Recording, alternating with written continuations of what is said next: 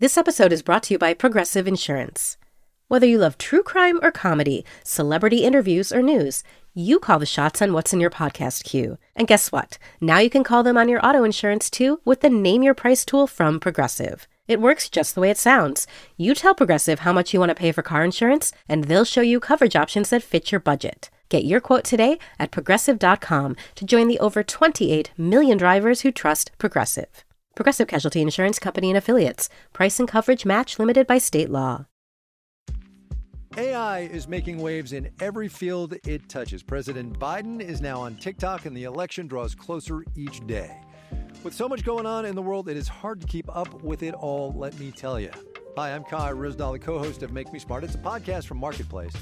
And every weekday, Kimberly Adams and I break down the latest in business and the economy with short daily episodes to make it easy for you to stay in the know. Listen to Make Me Smart wherever you get your podcasts.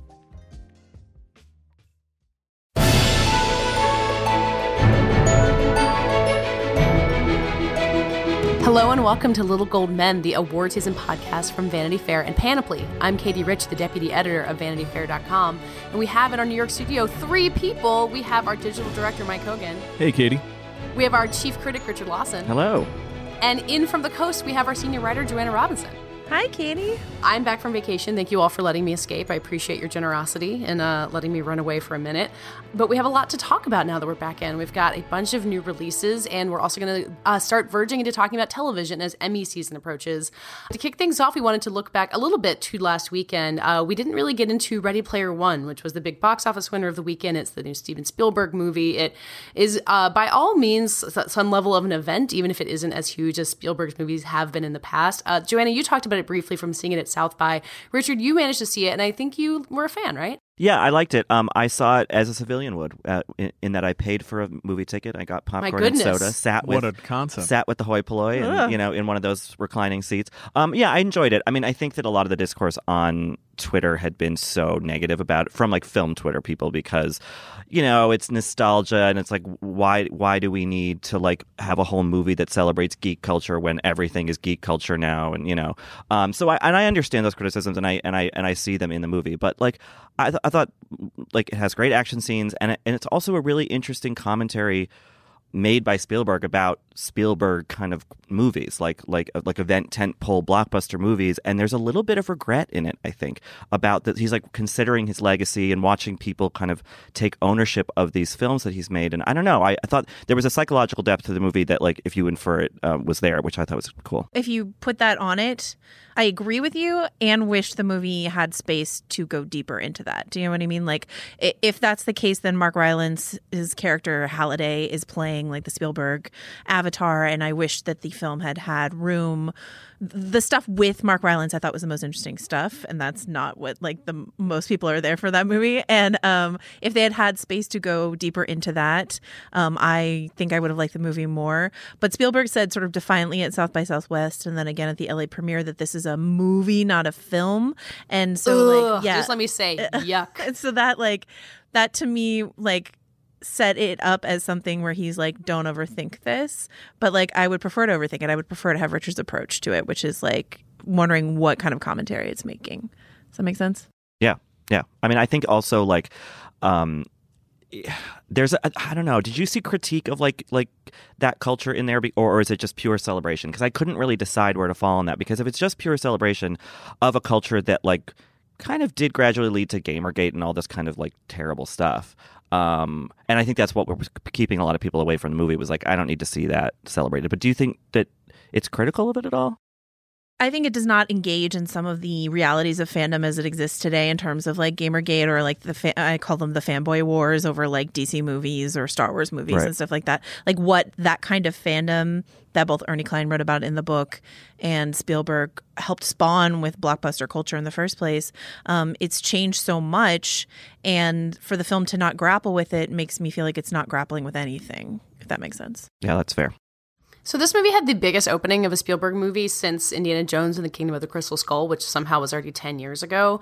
By all indications, the next movie he's going to make is another Indiana Jones movie. Does this seem like it's any kind of turning point for Spielberg, or just kind of like he's going to continue doing his own thing, going between his big movies and his, the post-type things? I'm just kind of curious where he goes next after this.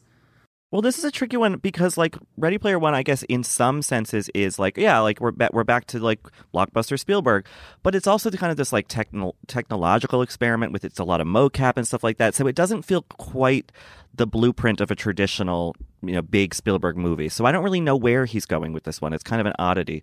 But yeah, it has been a while since he's had like a big movie. So that is sort of, I wonder if he almost made this to kind of prove to himself or to the world that he could still do it. And it seems to be paying off. How does it compare to AI, artificial intelligence? Is it a spiritual air? No, sadly, no. So it's not Kubrickian in any way? Are you an AI fan? I kind of am. Yeah. I love that movie.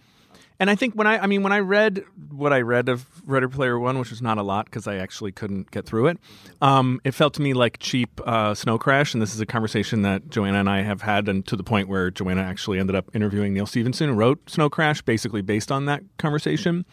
But maybe I should accept that maybe Ready Player One is more realistic than Snow Crash because it actually does present the gamer world in all of its sort of appalling, smells like farts and old couches and Cheetos way. I don't know. I haven't seen it, and I don't really want to see it. But so I guess I'm just pontificating for no reason.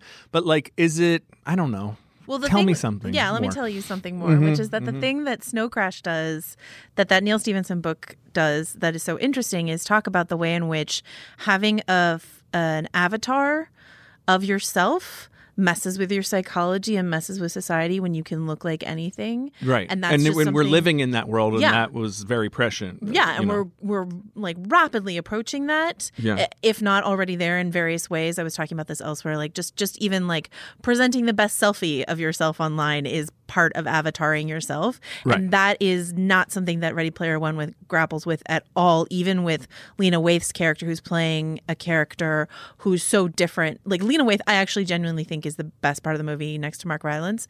But like this way in which her avatar is so different, she is, and this is from the book too, she's a black woman. I don't know if it addresses her sexuality at all. In the book, she's a lesbian. And then in the gaming world, she presents as like hyper masculine. I mean, white-ish. She's an orc. I don't know. But and it does not even come close to thinking about that disparity and what that means. That movie doesn't. You know what I mean? No, it's just like a little reveal and then it's past. Where the book actually does like sit down with that for a second and like thinks about like, and it doesn't really go into like why our sort of the baseline assumption is that it's like a white dude like behind the avatar.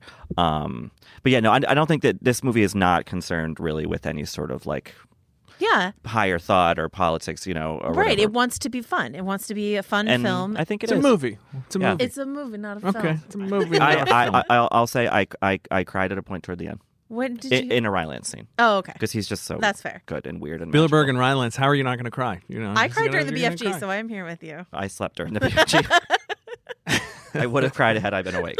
All right. Joanny, so you wrote about Ready Player One at South by and talked about kind of the very geek-friendly vibe of its premiere. And from South by, you also wrote about A Quiet Place, which is out this week. And I was remembering us kind of kicking ourselves for last year not discussing Get Out as an early in the year horror movie that was an Oscar contender. So are we avoiding sleeping on A Quiet Place by talking about it now, or is it a good horror movie that isn't going to be quite Get Out size? It is definitely not going to be Get Out size. Like, no way. Because it just doesn't... I liked it. I liked it a lot. And it is similar to Get Out in that it's like... I think we talked about this elsewhere, that it's like a TV comedian turned director turning in a very like slick, I would say, horror film. And certainly the fact that John Krasinski co-wrote and directed and stars in and cast his wife as his on-screen wife, and it has a lot to do with the anxieties of raising children in this world, and they are raising children in this world. Like, there's certainly things he's saying about himself and his own family in there. I can see that. But he's not making a broader social commentary the way that Get Out did, and that's why I don't think it's going to penetrate quite the same way that film did. But it is really good. It is really good. And I'm not a horror movie guy, or I'm trying to be better about that. This is one of my 2018 resolutions. Because there's so much artful horror now, so it's kind of stuff that I have to see between this and Hereditary and Get Out last year. But yeah, it's a lot of jump scares. The direction is so like inventive and like all these big set pieces. So they're basically being chased by monsters who will come eat you if you make any kind of loud noise or even moderately, audible noise. So it's kind of a silent movie for a lot of the stretch, for a lot of it. And but yeah, it's fun. I mean, I watched through my fingers, but like it was, I think I would call a movie. A movie that I enjoyed versus a film. We can't buy into Spielberg's language. Don't let him win this battle. Is it a spiritual sequel to Mother? Everything is a spiritual sequel to Mother. It's a spiritual sequel to Mama. There are a few new, because this isn't John Krasinski's first movie. I think it's his third, at least his second. It's his third, yeah. It's third, yeah. But there are some I don't know, I would call them rookie director moves. There's this one part, whenever you do a post-apocalyptic movie, you have to establish the rules of that movie or else people don't understand. And there's a way in which it's really effectively done in the beginning with this silent sequence. Yeah. And then there's a part where a camera just pans around some whiteboards where rules of the world are written. And you're okay, that's... I think he's literally written in all caps, creatures. Yeah. I think that's one. It's okay, we it's get creatures. They are attracted to noise. What kills them? We don't know. We need to figure it out. Written on the whiteboard. I was okay. But the jump scares are good. There's a set piece with a corn silo that I would hold up against any That's other a spiritual set piece. sequel to The Dressmaker. If anyone saw that movie, good coincidence because Best Corn Silo is a new category at the Oscars next year. Yeah. Well, yeah. Krasinski has it all locked up. Then. Yeah, people have been pushing the Academy to do that to make that change for a long while. It's interesting because one of the actresses in the film, Millicent Simmons, who plays one of their kids, she's deaf herself, and she was also recently in Wonderstruck, the Todd Haynes movie. And the way that her deafness factors into the story, it doesn't feel gimmicky. It feels organic to it, So I think that's an interesting, sort of extra value to the movie. And also Emily Blunt should be in every movie ever made. She's amazing. She's amazing. Yeah, it's true.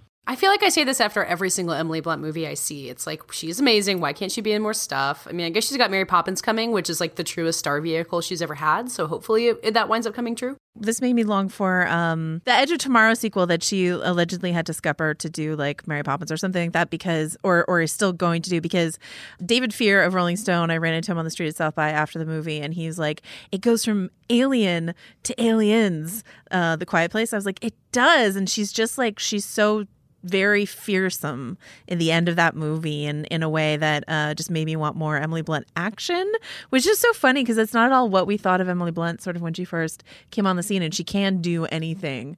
But I was but also Emily Blunt action, please. Yeah. Sicario, right? Yeah. I mean, yeah. Good revelatory. Yeah. Amazing. I still think about her arms in Edge of Tomorrow all the time. Every time I get near a weight, I think about that. You could have those pythons, Katie, if you just tried. I just never really I wanted dream. them.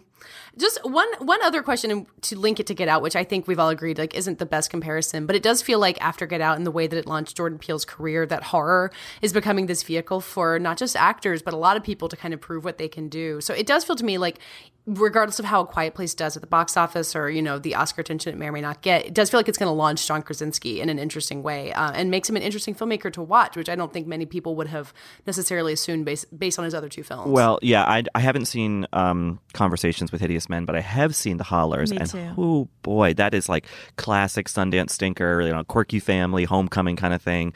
And so then to have his third film be this really, whiteboards with creatures written on it aside, this really accomplished, confident, film. I think it's exciting, and I think it's going to kind of rebrand him almost as kind of a thriller director, which I think he could do interesting things in. And he's going to be Jack Ryan on Amazon soon, so he's... Yeah. But if you want to make a movie as opposed to a Film. streaming television show, in other words, if you want to make a movie people actually go to and you don't have $100 million, horror is probably your best bet these days, right? Because people actually will go for the fun of sitting in a theater while everybody screams.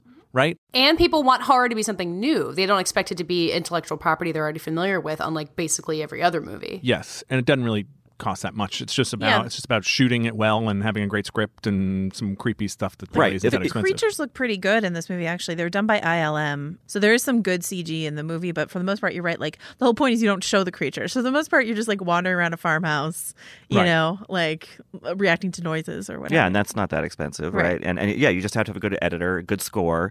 Yeah. And I also think that the lower cost of horror movies is sort of integral to it because it forces you to be more inventive, I think, and it's how you don't show something. I think that if Krasinski wants to make 4 more horror movies after this, I think they'll give it to him because I think the movie will do well, and I'll be eager to see them. And Emily Blunt should be in all of them. The end. Yeah. And then they can hang out as a family while they film. Right? It is kind of living the dream. So spring isn't just the time for horror movies and blockbusters. It's also kind of a weird spot for movies that kind of on paper seemed like they could be really awardsy and might be fall releases and then kind of mysteriously come into theaters in the spring, which is the case with Chappaquiddick, which Mike, you and I were on the red carpet for it at Toronto last year. We talked to the stars and saw it.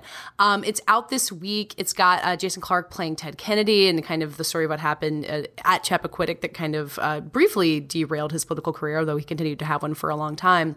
And it's funny because the consensus around this movie, and I think in Toronto too, was that it was pretty good. So do any of us have a good working theory on why it's coming out now in the spot where it can be respected but not necessarily an awards thing? I really don't know. And, it reminds me of last year, The Lost City of Z, which got pretty good reviews out of the New York Film Festival the previous fall. It was a centerpiece at the New York Film Festival. Yeah. It had a big splashy debut. And then Amazon just dumped it in April. That movie didn't get nominated for anything, and it really deserved it because it's a great movie. I don't think that Chappaquiddick is as good as Lost City of Z, certainly, but it's interesting and it's really well acted. I think Jason Clarke, in a quiet, let's say it's a quiet Best Actor year, like he would definitely be a contender if the movie didn't come out in April, I think. Yeah, it's interesting because Byron Allen, remember, bought this movie for like $20 million out of Toronto and really kind of made a splash by doing that. We assigned a piece about him that Rebecca Keegan wrote for our site.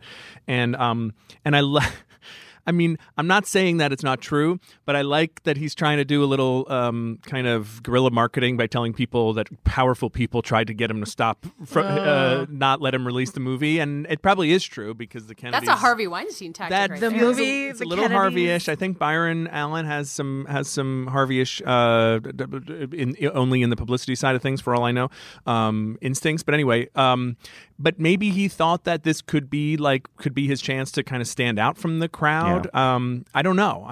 At a time when a lot of people just finished watching The Crown a month or two ago, maybe it felt like something else that would fit in pre-midterms. I don't know. It does seem like it would have been better later. Closer to midterms, closer to a lot of other stuff. It's a strange decision. We're in a political year. Everything's political now, but right. And I was looking at the the calendar. I wasn't on the episode where we predicted for the Oscars next year, but it's kind of a soft year right now. There'll be like a Lady Bird will emerge, out of the blue. But I feel like it could have fit in there somewhere in the fall. I guess on the other hand, if it was in last year's Toronto, what were they going to do? Release it in December? Right. They weren't going to be able to use Toronto for it. Yeah, I don't know. I guess it's a funny thing. Maybe the Kennedys paid him $50 million to release it now. So it will be buried. Bury it in April. Here's $50,000 to release it in April. Okay, the only reason I wanted us to talk about Chappaquiddick was that so Mike could do his impression. So should we tell people to go see Chappaquiddick? The movies the Kennedys don't want you to see, yes. Oh, I liked it. I thought it was good. It's a little slow, but the story is just bananas. I don't think people really understand this story. Yeah, and I think it plays well with the moral struggle of it, he's not entirely a villain, but he's certainly not a good guy. And trying to grapple with what we knew Ted Kennedy to become in the Senate, he really was a valuable, hardworking, supporter of progressive, democratic politics, and yet did this terrible thing, kind of toward the start of his career. So I think the movie is good about not letting him off the hook and not letting us off the hook. Yeah, it's not the most sort of aggressively conspiratorial, nightmarish version of events. It's like a fairly down the middle, Teddy was kind of a hot mess who drank too much and was definitely in a situation he shouldn't have been in, but not a murderer. Yeah. But where it comes down, spoiler alert, I'm telling you spoiler alert right now. For the history of Chappaquiddick? Just that, no, because what the movie sort of lands on is this kind of Godfather-ish, you know what, I'm actually not going to apologize. I'm going to move forward and embrace my destiny. And that's what's interesting about the film as a kind of a moral thing. Yeah. It's I know that there was a joke around the marketing of it earlier this or last month because I think they said something like based on a true story or this actually happened or something like that.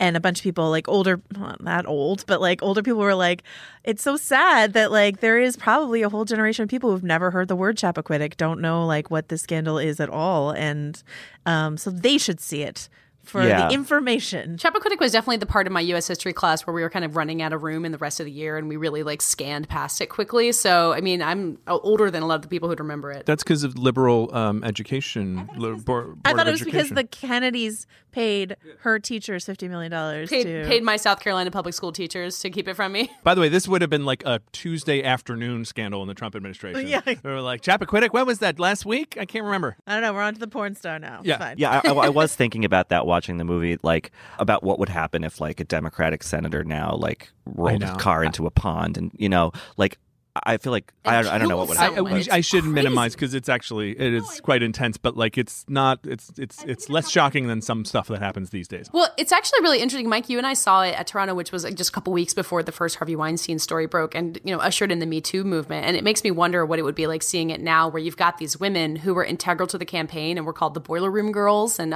Mary Jo Kopechne, who was killed in the car accident, is played by Kate Mara, was one of them. And the movie kind of tries to do its best to lift them up into their proper historical place, but it does feel like watching it now, thinking about women in the workplace, it might still feel a little behind the times somehow, even though it was made last year. That's a good point. And also, I mean, it does gloss the Me Too aspect of the whole thing, where again, spoiler alert, like he should not be drinking and hanging out in his car at 2 a.m. with like a female aide, but he's not chasing her around the table like he perfectly well might have been doing in actual reality. Like this is still a sort of noble version of like Ted Kennedy, liberal hero who made a horrendous mistake.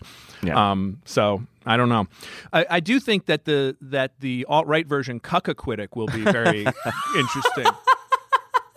As I threatened to you off air, I definitely have to just say, just so it was worth it, that I saw the film Breathe on the airplane out here. Speaking of Toronto movies, yeah. With Andrew Garfield and Claire Foy, and directed by Andy Serkis. And that is like, if I've ever seen one, a straight down the middle, like in another time, a straight down the middle, give me an Oscar for this movie. Oh, right? Fully, yeah. And like, it just goes to what we were talking about all through the Oscar season, which is just like, this Academy is not interested in that anymore. I mean, it was capably directed. Andrew Garfield did, I thought, a great job. Mm-hmm. Claire Foy, great in everything that she does. And it was just like nobody talked about it. Yeah. I was watching Unsane with Claire Foy last week or 2 weeks ago. And I was like, oh, this is so fun seeing her in a movie. And then I was like, Richard, you have seen her in a movie. It was called Breathe. You went to the premiere in Toronto. Like, I had completely forgotten about it. Yeah. But yeah, if it had come out 20 years ago, it would have been a much different story. Exactly. I think. Yeah. Eddie Redmayne has an Oscar for doing something very similar, so, Yeah, but everyone knows who Stephen Hawking is. This guy was less, famous, I guess. Glamorous. Garfield needs to start traveling with that school bus full of children again, I think. That would really help his chances of getting Once he lost those kids. Yeah. I hope those kids all get to see Angels in America. Like, he's just helping them see that one next. Right? They're probably old enough now I'm sure. That's true. Understand the themes. Andrew Garfield and Jake Gyllenhaal are my two, I need them to have Oscars, and quite soon, people. Well, Stronger was another movie about a man facing a disability that was at Toronto that also, I think more people talked about that than Breathe, but it also just fell off the map. Yeah, that had Toronto buzz, but on the flip side, and I said this before, all these South by movies, these big headliners that South by booked this year are between A Quiet Place, Ready Player One, and Blockers. They did a good job programming their headliners this year, mm-hmm. and that's not always the case. Sometimes they program headliners that don't go anywhere, but this year was a really, really good year for them. So and they've screened. I mean, Get Out, Boyhood. They didn't premiere those movies, but they have screened them, and those are movies that won Oscars. So I feel like whereas South by's focus is more on the sort of commercial movies, not films, maybe that will shift a little bit, the more the festival kind of becomes a serious film festival. So wait, going back to all the movies we've discussed, do any of them have any chance of any Oscar nominations? I feel like Jason Clarke, probably not. I mean, from April, it's gonna be too busy. It'll be busy now, but I think Ready Player One does have some pretty spectacular special effects. There is a sequence involving a beloved horror movie, I won't spoil anything, that is really well done. I mean, I just kind of ingenious the way that they blend sort of practical things and special effects and computer stuff together. So I think that could be in the mix, but it depends on, I think, how well it does. Yeah, and I would say similarly for A Quiet Place, if A Quiet Place did really, really well, I could see some of those ILM practical effects or digital effects getting in there maybe. Or sound editing. Yeah, ooh. Yeah. Sound editing for A Quiet Place, of course. Yeah.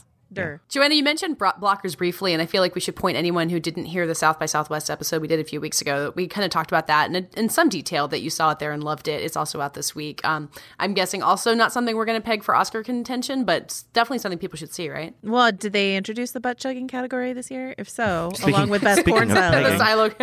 No, I don't think so. No, but it's really fun. Richard, you were not as... No, I really liked it. I didn't love some of the John Cena stuff. I didn't like some of the crasser kind of sex jokes because I think they were like not as elevated and sort of forward thinking as a lot of the other humor and characterization was. I think it was kind of thrown in like for the boys in this way that I was obnoxious. But like Leslie Mann is fantastic. Ike Barinholtz really clicked for me in that, and the kids, the girls, I don't know their names. Sorry, but they're so great. One of them is Gideon Adlin, Pamela Adlin's daughter. She is great. Right. And Susan Sarandon's son is in that movie too. I actually think it's the reverse. That film was actually originally called, I talked to Kate Cannon about this, the director, and that film was originally called Cherries. It was about 3 dads, and it was and written by dudes, and then rewritten by dudes, and rewritten by dudes, and then Kate Cannon got it, and like she doesn't have an official screenwriting credit on it, but she kind of told me that she rewrote most of it, and right. And so all of that stuff that you're objecting to, the gross out humor, I think that's left over from this original thing she got, and she put in all the like really emotional. Oh, so I got it wrong. Yeah, it's the reverse of that. She like hid, I think, a really progressive and interesting and emotional film inside a gross out fratty comedy. And it's not. There's only a couple gross outy things, but I know exactly what you're talking about, and it is gross. This kind of reminds me of the conversation that was on Bridesmaids when it came out, which also premiered at South by, and there was the whole bathroom scene that a lot of people were really divided on, and I feel like eventually became kind of accepted as part of the movie. But I wonder if this is just always going to be the template for female comedies, that there's going to be just like something a little gross that no one can quite decide if they like or not. There's the girls trip moment that's like gross. Yeah. It's like, yeah. I don't mind the gross out stuff. It's more that like it needs to fit in the broader texture of the movie, and I think that in Bridesmaids that scene works because that whole movie is a kind of like antic and up, whereas in Blockers it's operating on a kind of like mellower register for most of the movie, and then all of a sudden this kind of like thing happens. So I think if it's just a little bit better considered, I don't mind, and I don't mind comedies about like fratty. Like I love Superbad or whatever, but like it just has to be done right, I think. I'm Bobby Finger. And I'm Lindsay Weber. Do you ever see a new face or name on your news feeds and say, who the heck is that? Our podcast, Who Weekly, is everything you need to know about the celebrities you don't. Think of us as your cheat code to People magazine, your glossary for Hollywood, a shortcut to understanding pop culture at large. For the past 8 years, Who Weekly has been telling listeners everything they need to know about the celebrities they don't. The New Yorker says we spelunk deep into the demi-monde with convivial delight. That's a direct quote. Mostly, we're going to explain to you Irish star Barry Keoghan's sudden rise to fame and relationship with a not-so-under-the-radar pop princess named Sabrina. The fake wedding Real Housewives star Cynthia Bailey had to promote a limo rental company. And why all the Gen Zers you know are talking about a guy named Benson Boone. Each episode goes deep into the biggest celebrity stories of the moment. And if you're still confused, we even have a weekly call-in episode where we answer the most burning celebrity queries. Who Weekly airs twice weekly with brand new episodes on Tuesdays and Fridays. Listen and follow Who Weekly, an Odyssey podcast, available now for free on the Odyssey app and wherever you get your podcasts. Thanks. Mike, you brought up Girls Trip, which is a great segue into the last thing we want to talk about, which is The Last O.G., jumping over to television. It's the TBS series with Tracy Morgan that premiered this week, and it also co-stars Tiffany Haddish, which I think is the first thing she's done since Girls Trip, right? Yeah, other than like wonderful talk show appearances. And like, showing up at award shows. I saw her do a panel for it at TCA last August, so like right after Girls Trip. Girls Trip was July, right? Yeah. Mm-hmm. So she was like right like crusting or whatever. Yeah. And like I felt kind of bad because the panel, like Tracy Morgan was on the panel and no one had questions for him. They just wanted to talk to Tiffany, and even then she didn't really I think know what was happening to her, but it was beginning to happen to her. I mean, she was cast on that show obviously before all of this stuff. Right. So it's not like her follow-up project. It's like her project that she already did that has just finally come out. I think she was cast off Carmichael's show. Yeah, right? yeah, which is so good. But yeah, I was a little bit unsure what to think about it. I mean, it's co-created by Jordan Peele, so like, yay for that. and Tracy Morgan is great, always funny, but like I wasn't really sure what a show with him at the center was going to look like. For some reason, I thought it was going to be multicam, but anyway, I watched it. I watched the 6 episodes they sent, and I think it's really great. I think it's like funny and heartwarming. And Tracy Morgan is a really good actor when he gets to kind of just like center himself and like be more natural and kind of more human. And Tiffany Haddish is great, and Cedric the Entertainer is great. It looks beautiful. It's like all shot in like Bed-Stuy and Brooklyn, and I don't know. I was really That's happy. A lot of electrifying talent. I mean, Tracy's been through a lot. I think I'm so happy that he's like back in action, and he was always like one of my favorite. Even when he was on SNL, it's like Brian Fellows. I mean, that's just like Safari Planet. Yeah. So yeah, that's exciting to just to get the two of them. I also want Tiffany to do like a whole film adaptation of the Beyonce biting thing. Oh God, yeah, absolutely. You know what I mean? That should be like a 6-part Netflix docuseries or something. Yeah, totally. Yeah, Richard, the surprise you were talking about, I think shows up in the very beginning of the pilot, which is all that I've watched. It's available on the FX app, where it kind of starts off in this very quiet domestic scene where he's cooking food and they're watching the original American Idol finale, and it's this nice scene between him and Tiffany Haddish, and you get this growing sense of dread because it's showing how he got busted by the cops and sent to jail for 15 years, and then it kind of veers right into a very topical Brooklyn comedy where he comes back and he's in Gowanus and sees like all the hipsters with their strollers who were in his old neighborhood. But I thought the tones balanced really nicely, and you kind of get Tiffany Haddish back again, where she's got this kind of high flying job, and she's kind of code switching, where she's talking to her very fancy white donors, and then Tracy Morgan. There's a lot going on. Like all pilots are kind of busy, but everything that it was dropping in there felt really promising, like it was going to go a lot of different places.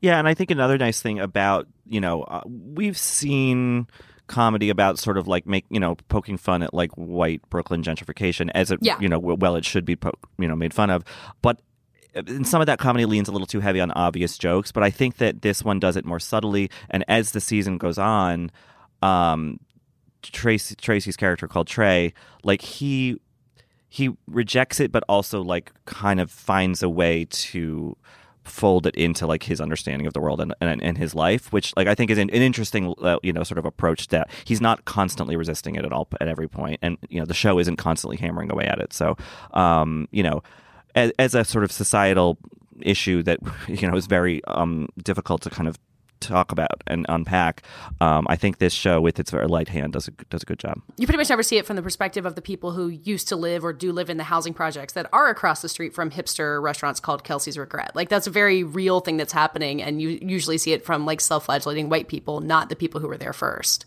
Right, exactly, yeah, and so I like that, and and Haddish gets to have some dramatic moments, as does Morgan. There's one episode in particular it's like moving. In fact, a speech that Tracy Morgan gives. So yeah, I think everyone should watch it. I don't know. I mean, it's hard to say a show that is premiering in early April. It's certainly premiering before the Emmy cutoff, but I wonder if it'll have time to get momentum. I think TBS is not usually a place that we think of for Emmy stuff, though they got a nomination for Sam B last year. Yeah. So maybe this could be the beginning of TBS as a platform for Emmy consideration, where it hasn't quite really been that before. I mean, if the Oscars were desperate to get Tiffany Haddish involved any way possible, like won't the Emmys be should be even twice as much? I would think so, right? Yeah. And on the TBS front, like I would hope that if the Last O.G. gets the praise and sort of awards the attention that I hope it gets, hopefully some of that light would also shine on Search Party, which is a great, weird kind of another Brooklyn-y comedy show from a very different perspective, from the gentrifiers' perspective, essentially. But that's really dark and interesting and kind of a thriller as well as being a comedy. So yeah, TBS is putting out good stuff. I just hope people pay attention. That does it for this week's Little Gold Men. Thanks as always for listening. Please find us on Apple Podcasts, and you can leave us a rating and review. We really appreciate it. We're all at VanityFair.com every day. You can find us on Twitter at Little Gold Men, and we're on Twitter on our own. I'm at Katie Rich. Mike _Hogan. And Richard. Rylaws. And Joanna. Joe wrote this. This episode was edited and produced by Danielle Roth. And this year's award for the best overdue capsule review of Seth MacFarlane's Oscar hosting gig goes to newly installed chief critic, Richard Lawson. I don't mind, comedies about like fratty boy. Like, I love Superbad or whatever. I'm Rachel Martin. You probably know how interview podcasts with famous people usually go. There's a host, a guest, and a light Q&A. But on Wildcard, we have ripped up the typical script. It's a new podcast from NPR where I invite actors, artists, and comedians to play a game using a special deck of cards to talk about some of life's biggest questions. Listen to Wild Card wherever you get your podcasts, only from NPR. From